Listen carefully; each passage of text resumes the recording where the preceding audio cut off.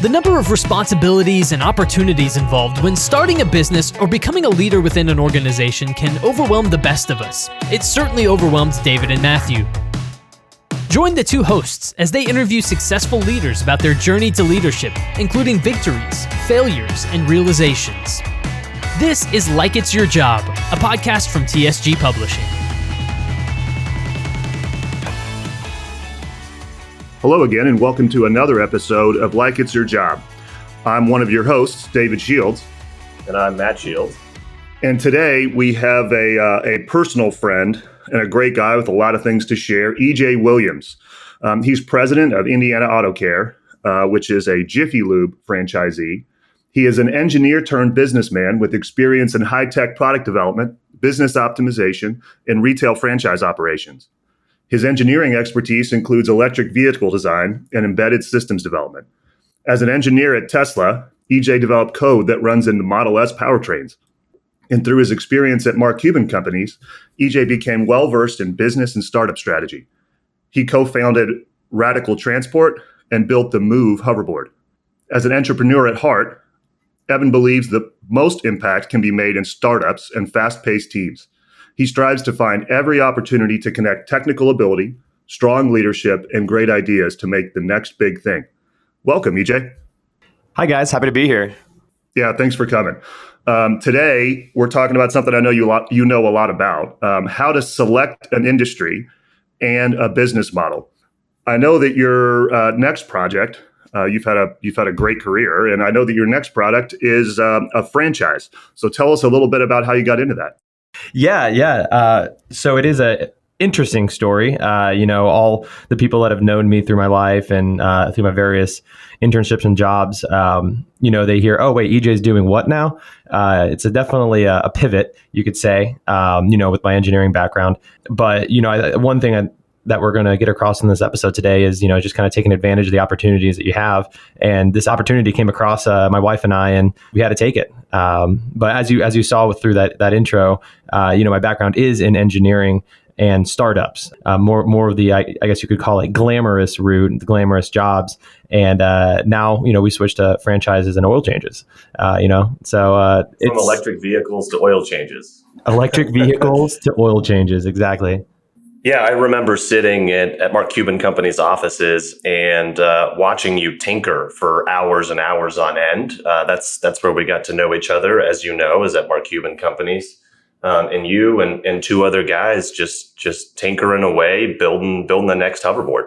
Oh, yeah. I mean, that was an experience like none other. To kind of dig into that a little bit, I graduated Purdue with an electrical engineering degree, minor in entrepreneurship. And I had all these opportunities to, go do this, go do that. And I just kind of thought, I don't think I'll be happy at those jobs. So I probably, from when my peers started committing to jobs to, when I finally did get a job, that was probably a year. All my friends were going off. I graduated, decided to travel Europe for a few months, and still came home and said, I'm going to wait for the right thing. I'm waiting out. And I had a lot of feelers out there with what I was going to do. And then it paid off. And that is when Mark Cuban came calling and said, hey, you want to move to Dallas and make this hoverboard for me? And I said, wow, it paid off. Waiting out paid off. So I moved to Dallas and started making a hoverboard for him. And it was just myself as the electrical engineer and another guy about my age doing the mechanical side, just two of us. It was crazy. Lots of tools I didn't even know exist go into making hoverboards. Yeah, well, anyone can probably make something that feels like a two-wheeled hoverboard. And by the way, anyone listening to this probably views the two-wheeled hoverboard as a kid's toy. I want to clarify, when we started, it was actually not well known yet, and it was a cool, high-tech product. It became known as a fad and a kid's toy throughout our developing.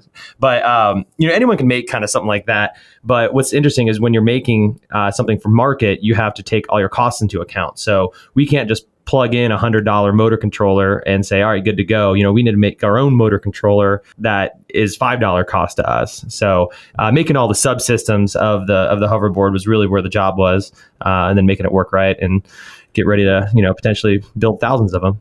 And the Move hoverboard was sturdy. I mean, it was one solid piece of, I think it was cast aluminum, but you'll know better than me. And it weighed, 25 pounds, 30 pounds. It wasn't like those flimsy, plastic toys that people sell. Yeah, exactly. So solid cast aluminum outer shell. And the big difference actually with our hoverboard was it was a solid platform. So if you're familiar with the product, there is a swivel in the middle, and that is essential to a cliche hoverboard. What it is when one side goes forward, that side moves forward, and that's how you turn. But when it's a solid platform, the sides are the same. So what we did is we actually read the strain in the metal from the force of as if you were trying to tilt that side forward. And so we definitely were different than anything else on the market. There still isn't anything like that on the market. And actually through that design, we were able to get around all the patents that existed on the hoverboard. So that was kind of our niche. But, a little side effect of how we did that was the board rode completely different than anything anyone's ever ridden because it was weight based. You turned based on where you were kind of standing and where your weight was. So it felt a lot more like... it was not super easy to ride. It was a learning curve. It was a learning curve. But there was a learning curve with all hoverboards. But this one felt a lot more like, oh, yeah, you had the ones where I had a rope hanging from the ceiling, literally a rope hanging from the ceiling. That's exactly and that right. was what you'd hold on to with your right hand and have a helmet on because you're going to be using that rope at some point. I always told people I work with mad scientists, just you and Nick over there, lighting small fires on purpose to make sure that things could get welded into the right place. And most of the fires came in my electric go-kart experience. We did evacuate a building at Purdue one time. Personally, caused a little fire, used a little fire extinguisher, and then had to pull a little fire alarm. Then the little fire truck showed up. But, it's just part of the job. Little fire alarm, little fire extinguisher, little fire truck. Doesn't seem like a big deal at all. No, it's not a big deal. That's good. Well, very excited to have you on the show today. As David mentioned, we're going to be talking about how to select an industry and business model. And before we jump into that conversation, I do want to read the quote of the show today that you provided for us. And that is, persist, pivot, or concede. It's up to us. Our choice every time. And that's by Matthew McConaughey. So tell us a little bit about why you chose this quote, what it means to you, how it affects your daily life. Yeah. So anyone hasn't heard of that book by Matthew McConaughey, highly recommend. Great book. I call him that's philosophical. Green Lights, right? It just came out. It just came out. Yeah. 2021, maybe late 2020 just came out. But I call him a philosophical adventurer. With some crazy, crazy stories. So anyway, one of his quotes in this was that persist, pivot, or concede. It's up to us. And I realized, through all of my endeavors, you have to keep asking yourself that, am I going to persist in this? Do I need to pivot? Or, should we just throw in the towel and move on to the next thing? And, that can apply to high level concepts like your entire job, right? Or, you can apply it to small tasks within the job. Do I persist in trying to finish this task? Do I pivot or do I concede and say, let's move on to the next one? That it's a phrase and a mindset that I think is really important.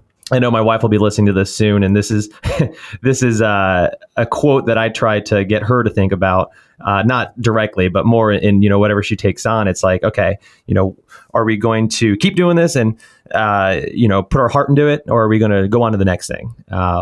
And I don't know, it's a mindset that I like to keep. And one of my friends actually called me ruthlessly pragmatic. And I laughed and said, that may sound like an insult to some people, but I love that. And I'm going to... You are an engineer. Yeah, I guess most engineers would be that way. But, I guess this phrase kind of has to do with that ruthless pragmatism because, let's not dwell on something that's not moving us forward. Let's decide one of these three and do it. Which of the three do you think you choose most often? Do you persevere, pivot, or concede? Do you persist, pivot, or concede? Well, I mean, on the high level, we were just talking about my internship at Tesla and then the Mark Cuban startup.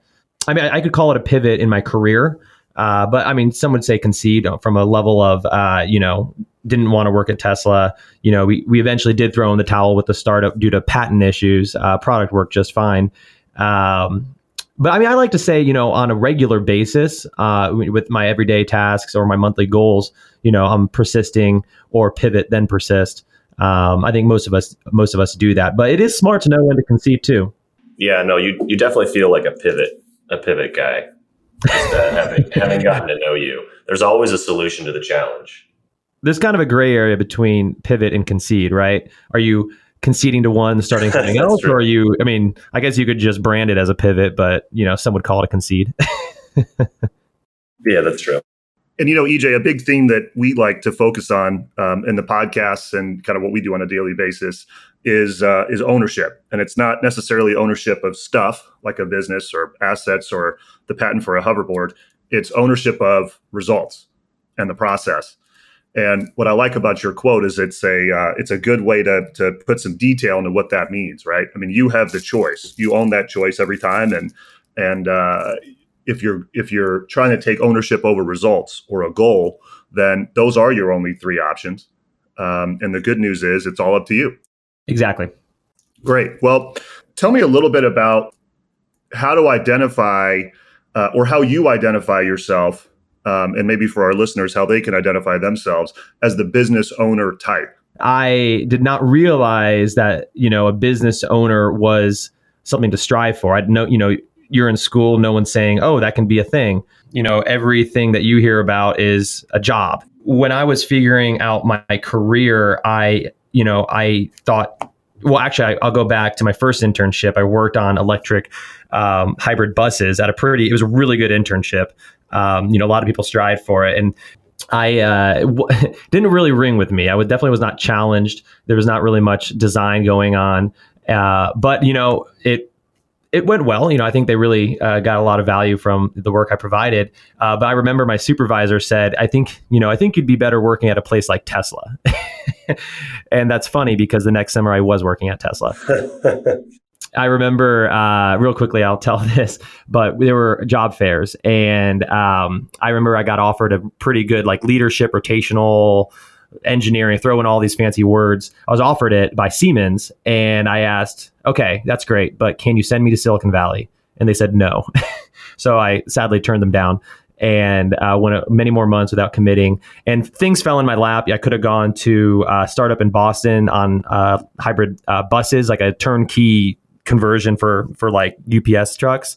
Could have gone to San Diego and worked on a world endurance like Le Mans race team, even though that wasn't electric. I won't get into that, but I finally got the offer from Tesla and went out there in 2014 to work on their powertrain modeling design team.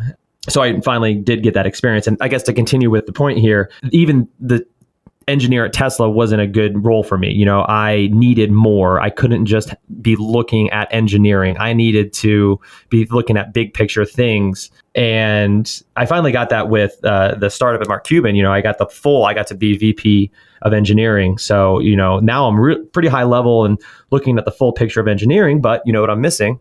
I'm missing the business side of things. So if you're the business owner type, it's okay to realize that you want to look at everything. It's okay that, you're not satisfied in one role in a company.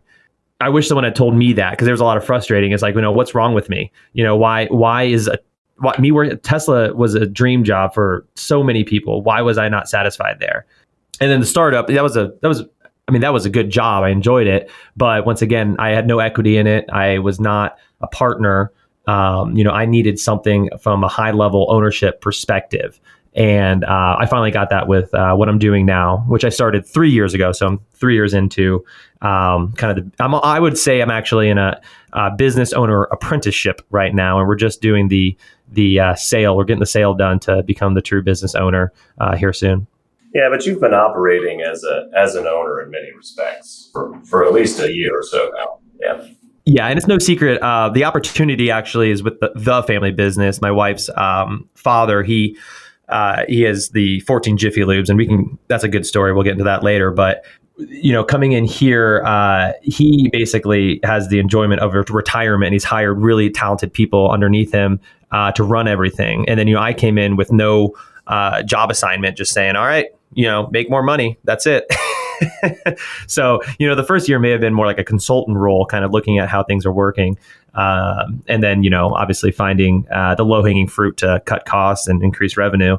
But yeah, in the last year and a half to 2 years, it's kind of been, we talk 5-10 times a day, but, I'm kind of pulling the trigger on all the strings for the company. So it can appear to be difficult to start a business coming out of university, to your point, especially when job fairs are geared towards finding employment, not necessarily starting a job, starting a company.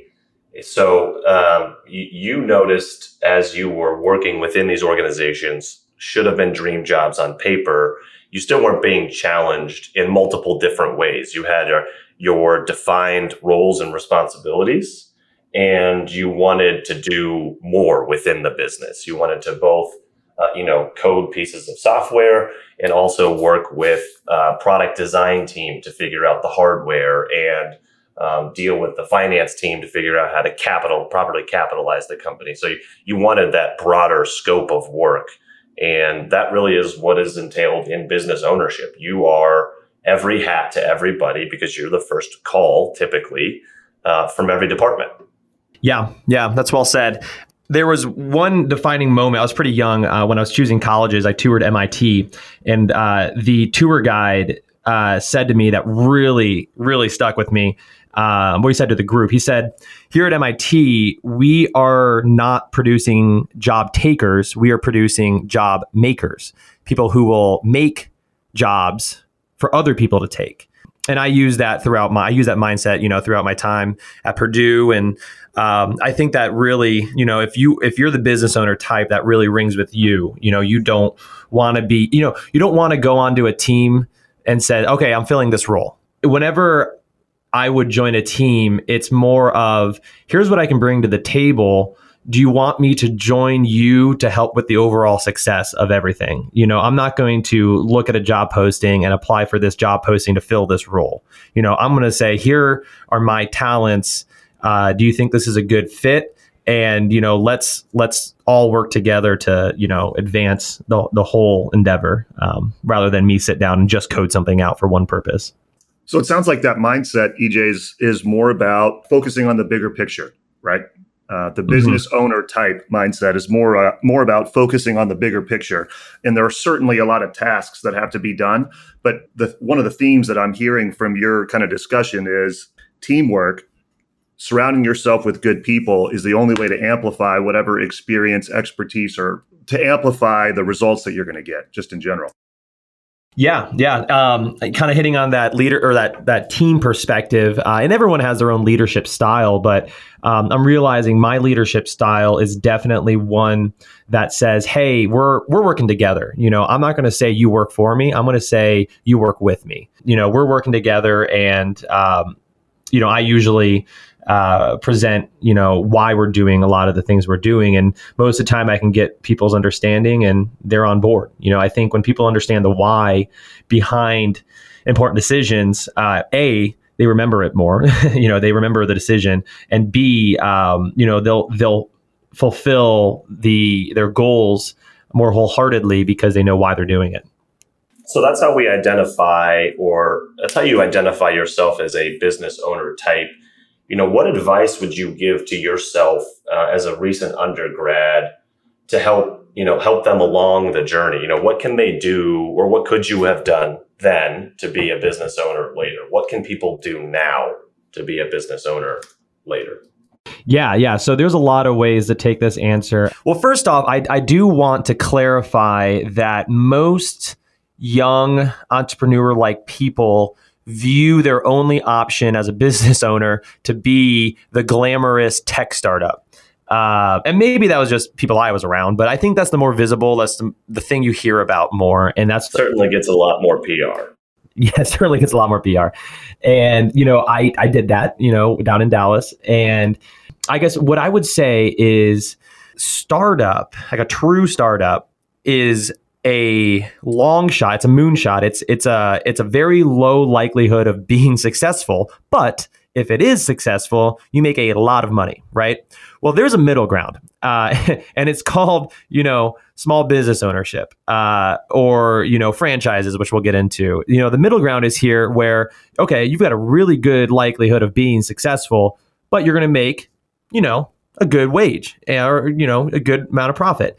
And, the trick to that is realizing, now we're talking about, okay, you've got something that was successful with 1 or 2 Jiffy Lubes. Now let's make it 4, let's make it 5, let's make it 6. So you copy and paste this successful model, and eventually you're making a good amount of wealth. But you'll never, if you get that million or that 1 in a million startup idea and it's actually successful, you're obviously going to do great for yourself. But what I would say to myself when I was younger is be okay with something less glamorous but more likely to succeed.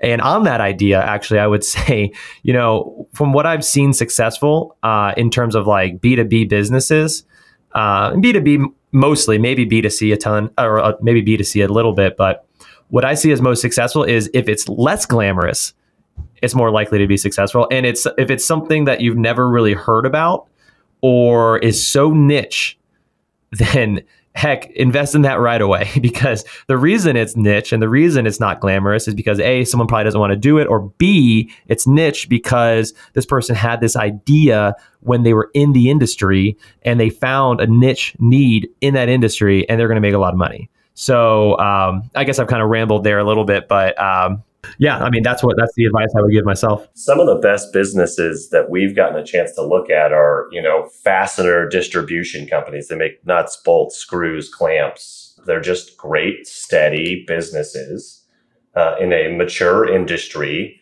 that always has room for other, competitors, other entrants into the marketplace.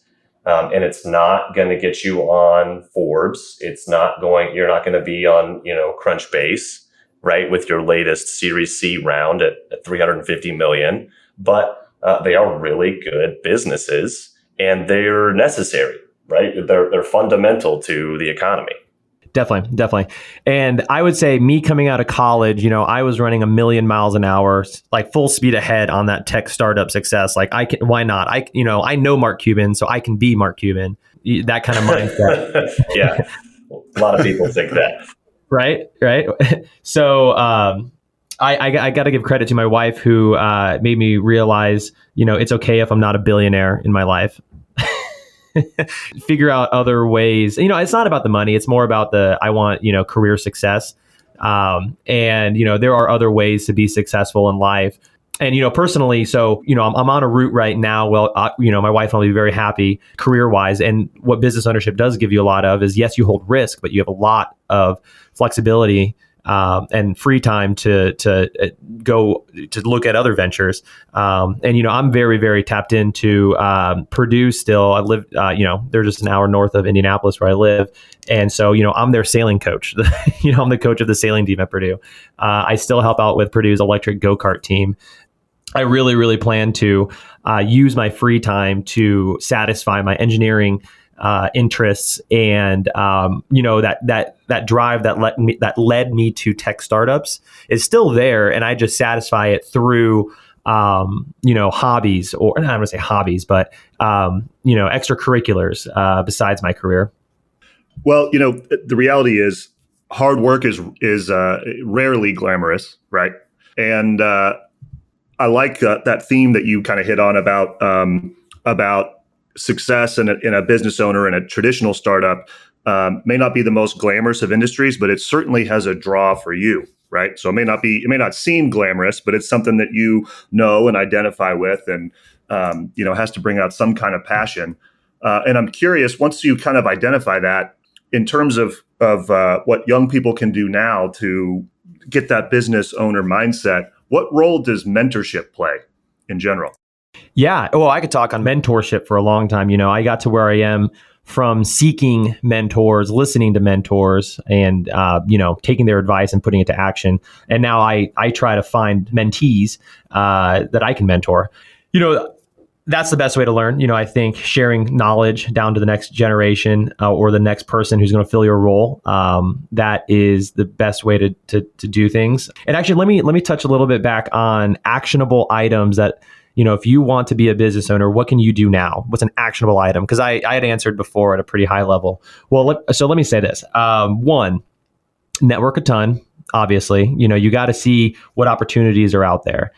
My internship at Tesla literally came from, I heard they didn't come to the traditional career fair. They secretly came. Just one alumni of Purdue who worked at Tesla secretly came, and I heard in the ECE building someone say, "Oh, this guy from Tesla's coming," and I said, "I need to find him," and I found him, and I wowed him with some fancy words and showed him my fancy electric go-karts and battery packs and got it. But the reason I got that Tesla internship was because I was out and about listening. You never know when it's going to come. I guess serendipity is the word, right? I love the idea behind serendipity. And I have this phrase, I guess maybe this is one actionable item. And I love this phrase. If I can get it tattooed on me, maybe I will. Throughout my life, I create forced serendipity.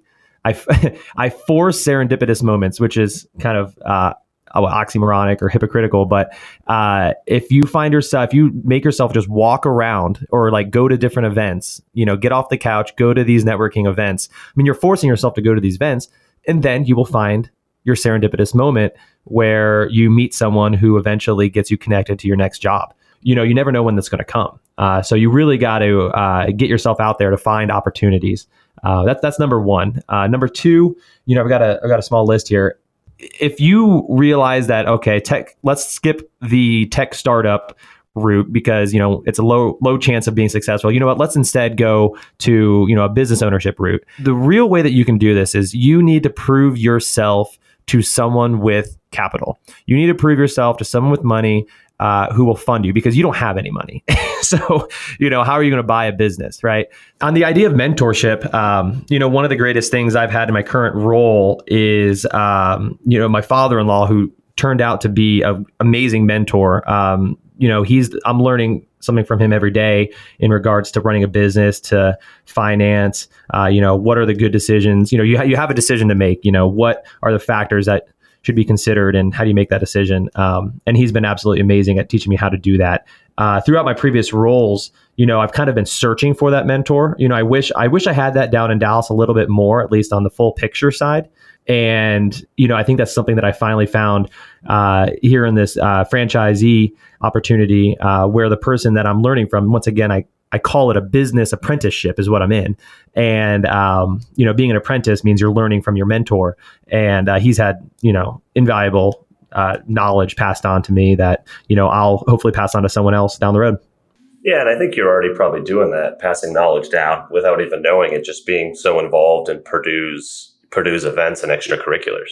One goal of mine right now is to, find someone to bring in and, kind of teach that business side and offload maybe some of my business responsibilities so I can start thinking, bigger picture. So, yeah, I mean, hey, if anyone's in Indiana out there, reach out to me. I'm always looking to meet new people and take on, Staying true to the networking model right at the top of this section. That's funny. Oh, yeah, of course. So EJ, we've talked a lot today about some of the things that have made you successful, the career choices you've made, kind of getting out there, seeking opportunities, and identifying mentorship. So let's get into some of the things you've learned. One of the questions we wanted to get into specifically were kind of some of the opportunities that franchises themselves provide aspiring business owners. Do you want to give us a little bit of background about where franchises came from? Yeah. So actually, I'll kill two birds with one stone here and give you the background of Doug Terrell, my father-in-law. So when he was young, he didn't have anything, and he was working hard. And this guy with money took a liking to him and said, "Hey, I'll give you a chance." And he had his own car wash that worked well. But then they stumbled on, this is the 70s. They stumbled on the idea of quick oil changes, something that you can just get done. And they made it. They made McQuicks in the Midwest, and they realized this is such a good idea that they can't scale it fast enough. So they took their idea of quick lube, what became the quick lube industry, and they franchised it. They became the franchisor of quick lubes in the Midwest, called McQuicks. And I think at one point they had 150, maybe 180 stores around Indiana, Michigan, Ohio, and the Midwest in general. And, that was a perfect example of something that they found it, at the same time, Jiffy Lube, the brand of Jiffy Lube was starting up in Utah, right? So it was kind of regional. People were inventing or discovering this industry regionally, and they just happened to be the ones to find it in the Midwest. And it was such a popular idea that they had to franchise it in order to get it out there fast enough. So what that means is, hey, we've got this idea and we've got this brand that people recognize.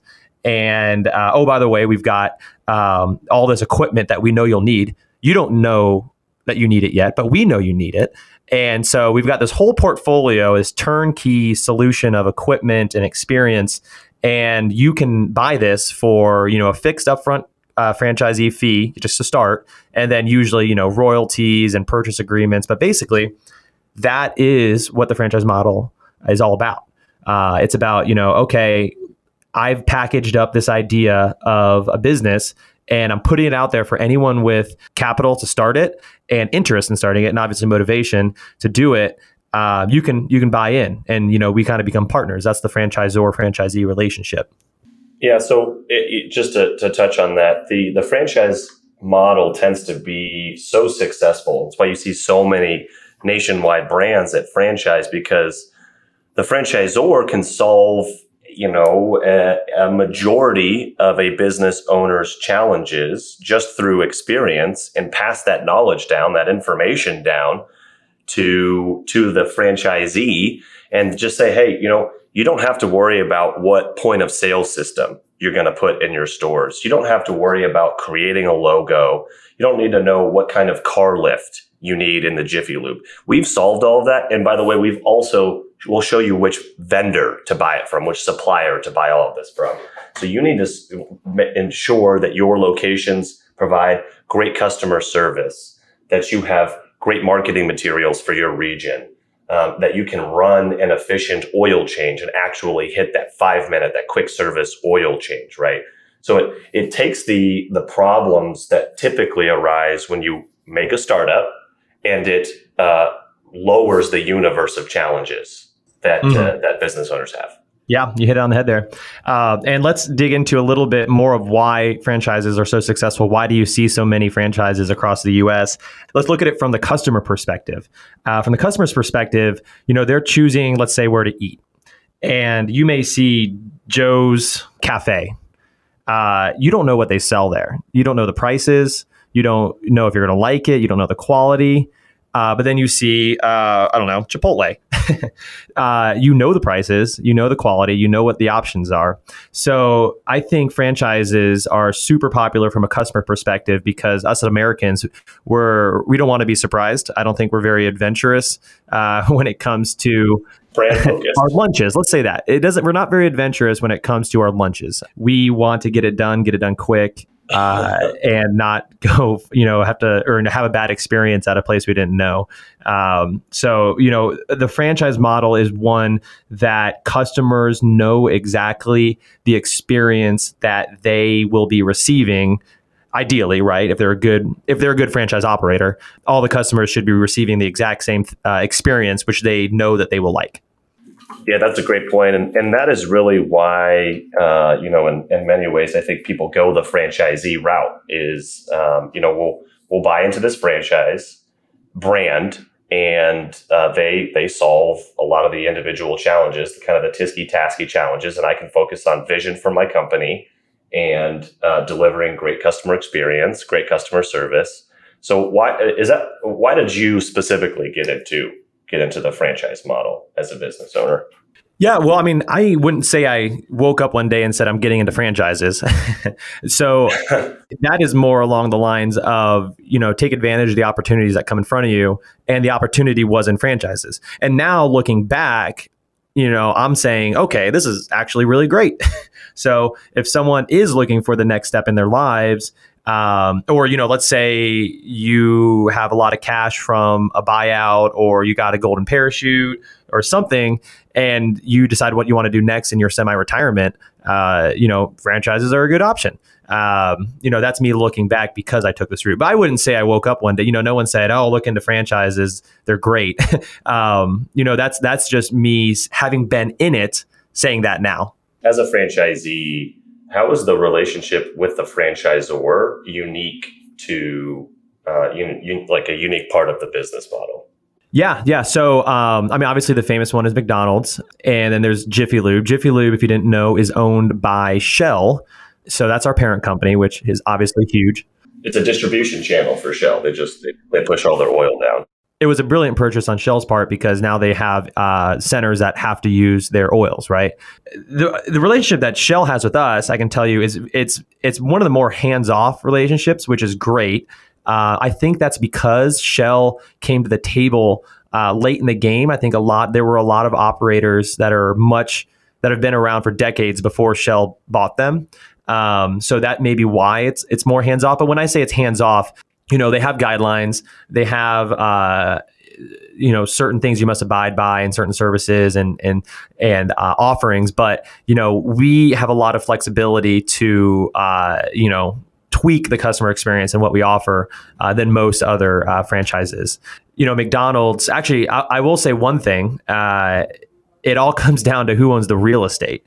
Who owns the real estate has the ultimate say of what's going to happen to the operation. Obviously, leases are in place, but Doug, our operation, we own over half of the real estate, and that's great for many reasons. But I'll say this: McDonald's. One key reason why I think McDonald's are always up to date, look very, very good, look very, very clean, remodeled, is because their corporate owns all the real estate and they lease it to the operators. So there's a lot, I would say actually a landlord to a lessee has a better ability to enforce demands than a franchisor to franchisee. So McDonald's, because they're a franchisor to a franchisee, they have a lot of, that's great, but that's the same relationship that we have with Shell. But what McDonald's has over their stores that Shell doesn't have over us is that McDonald's is also the landlord, and there's a lot of strength there. And the lessees must abide by what's commanded by their landlords. Yeah, there's that famous quote: McDonald's is a real estate company that sells hamburgers. That's a great way to say it. Yeah. Shell does not own any of the real estate that we are on, right? So in another way, that's hands off, right? It's a mutually beneficial relationship because obviously they sell their oils and we get to operate. That is good for both of us, but there's a closer relationship between a lot of franchisors and franchisees for other models. All right. So we're going to move on to our next section, the last section of the podcast today, and that is the rapid fire questions. We're going to ask our guests the same 5 questions every episode, and they only have a short time to answer. So EJ, are you ready? I'm ready. Bring it on. What is the one habit that most contributes to your success? I wouldn't call myself successful yet, but the habit that I want to be successful with, I already touched on the ruthlessly pragmatic. That's been nice. But I would say, passion. I know it sounds cliche, but my passion has gotten me in trouble a lot when I was just starting off my career, because turns out a lot of people just go to work and it's their job. When I go to work on something, I'm so passionate about it that I don't accept mediocrity, and there can definitely be tension when it's either succeed or concede, I guess, right? And if other people around me are okay with mediocrity, there's definitely been some tension in the room. So ruthless pragmatism and passion. Dinner with 3 people, dead or alive. Richard Feynman, his book, autobiography, Surely You're Joking, Mr. Feynman. Highly recommend. He worked with Einstein on the Manhattan Project. He's a physicist, brilliant guy, but also in the same fashion of Matthew McConaughey, he knew how to enjoy his life. We'll say that. I would say Alexander Hamilton. I think his story is great. Obviously, if you've seen the play or the musical, it's you'll learn a lot from that. But I think his story is phenomenal. The first self-made American. And then lastly, I am reading or listening to Elon Musk's biography. And once again, Elon's probably the most cliche answer you can say here. But on that, I would say his view towards his businesses is more unique than most business owners. He is looking at how can we advance humanity into the future. That's really exciting. Yeah, it's not about short-term profits for Elon, as we can he constant quarterly reports. If you had $1 million to invest anywhere, where would it be? well, there's this one idea I have, no one take it, or if you're going to do it, at least call me and we'll do it together. It's a philanthropic venture that's in mentorship and education through a income share agreement, a private income share agreement. You'll have to Google income share agreements, what they are. It's a way of funding education. And I think that can be used, one, in a way to make money, and two, in a way that helps society. Great. And what is the top skill you look for in your team? I would say I want someone that's just as passionate as me. In that way, How about ruthlessly pragmatic, or are you good on the pragmatism? Maybe I can be the ruthlessly pragmatic one, and maybe I need someone with a little more optimism. No, but my answer to top skills for people around me, passion and a curiosity, an eagerness to learn. Someone that has got to explore why things work and how to do things better. And what are your competitors' greatest opportunities? Yeah, I would say, looking at my two closest competitors, which I will not name and I will not give them some airtime, but I would say that they are pretty, they're newer to the game. So they're a little more advanced in their technologies, in store operations, and on the marketing side. They're pretty up to date on that technology side. Well, EJ, thanks so much for joining us on the show today. It's been great to have you on, great to catch up. And I'm sure we'll talk shortly. Yeah, thank you, EJ. Yeah, thanks for having me, guys. Great. Well, thank you again to EJ Williams for coming out and talking with us today. We heard a little bit about the franchise model, what it takes to be a business owner, and how a journey through many different careers can eventually lead you to where you're supposed to be. So thank you again to EJ. And if you like the show today, visit growthtoexit.com and shieldslegal.com for more information. Follow us on all of our social media channels for relevant business content. And in the mindset of what we just discussed, if you'd like to collaborate or discuss topics in more detail with EJ, we'll include his email in the show notes. So feel free to reach out. He loves networking. Thanks, guys. Thanks for having me. Yep, good to have you on.